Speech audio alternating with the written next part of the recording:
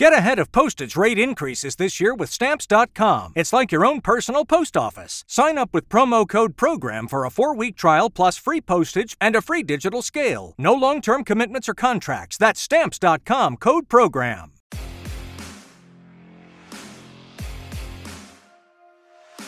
What's up, Washington Commanders fans? IndyCar Tim here with your Washington Commanders Daily Blitz for this Monday.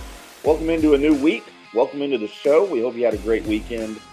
And we appreciate you tuning into the DSP Media Podcast Network. Please hit that subscribe button, hit the like button, leave us a comment here in the video comment section. We would love to correspond with you.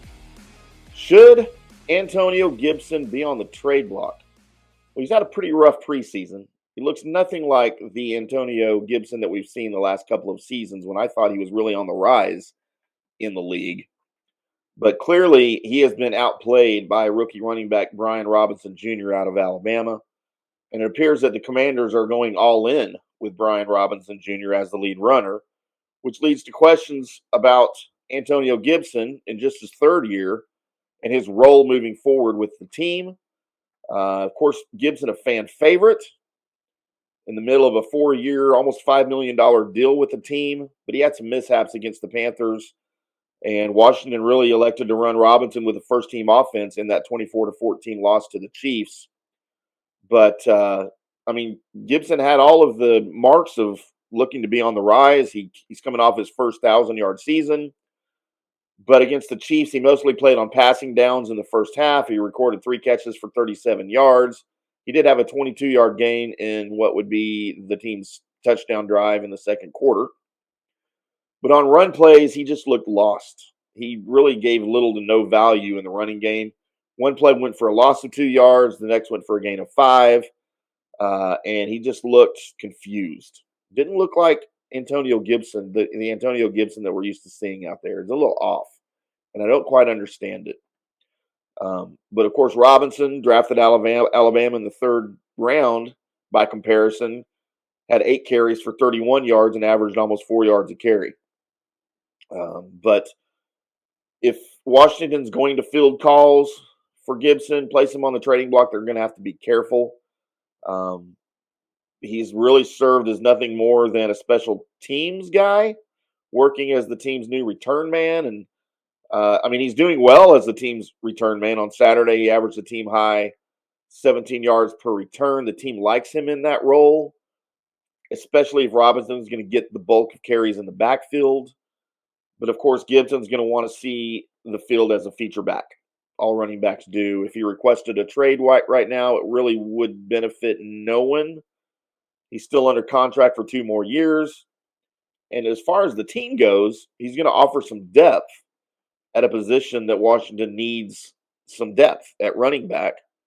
And, of course, he's an effective receiver out of the backfield in passing situations. So if Washington decided to put him on the trade block, you would think that would allow General Manager Martin Mayhew to get some draft capital for 2023 and then maybe end the debate.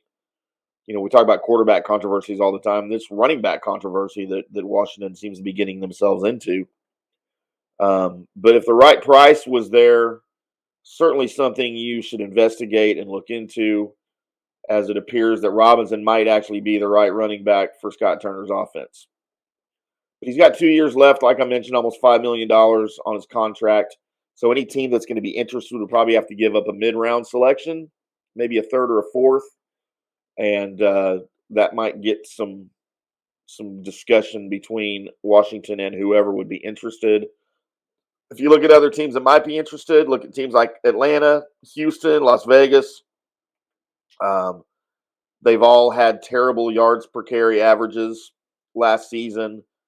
And Las Vegas has already been reported to have been linked to trade rumors surrounding their fourth-year pro, Josh Jacobs.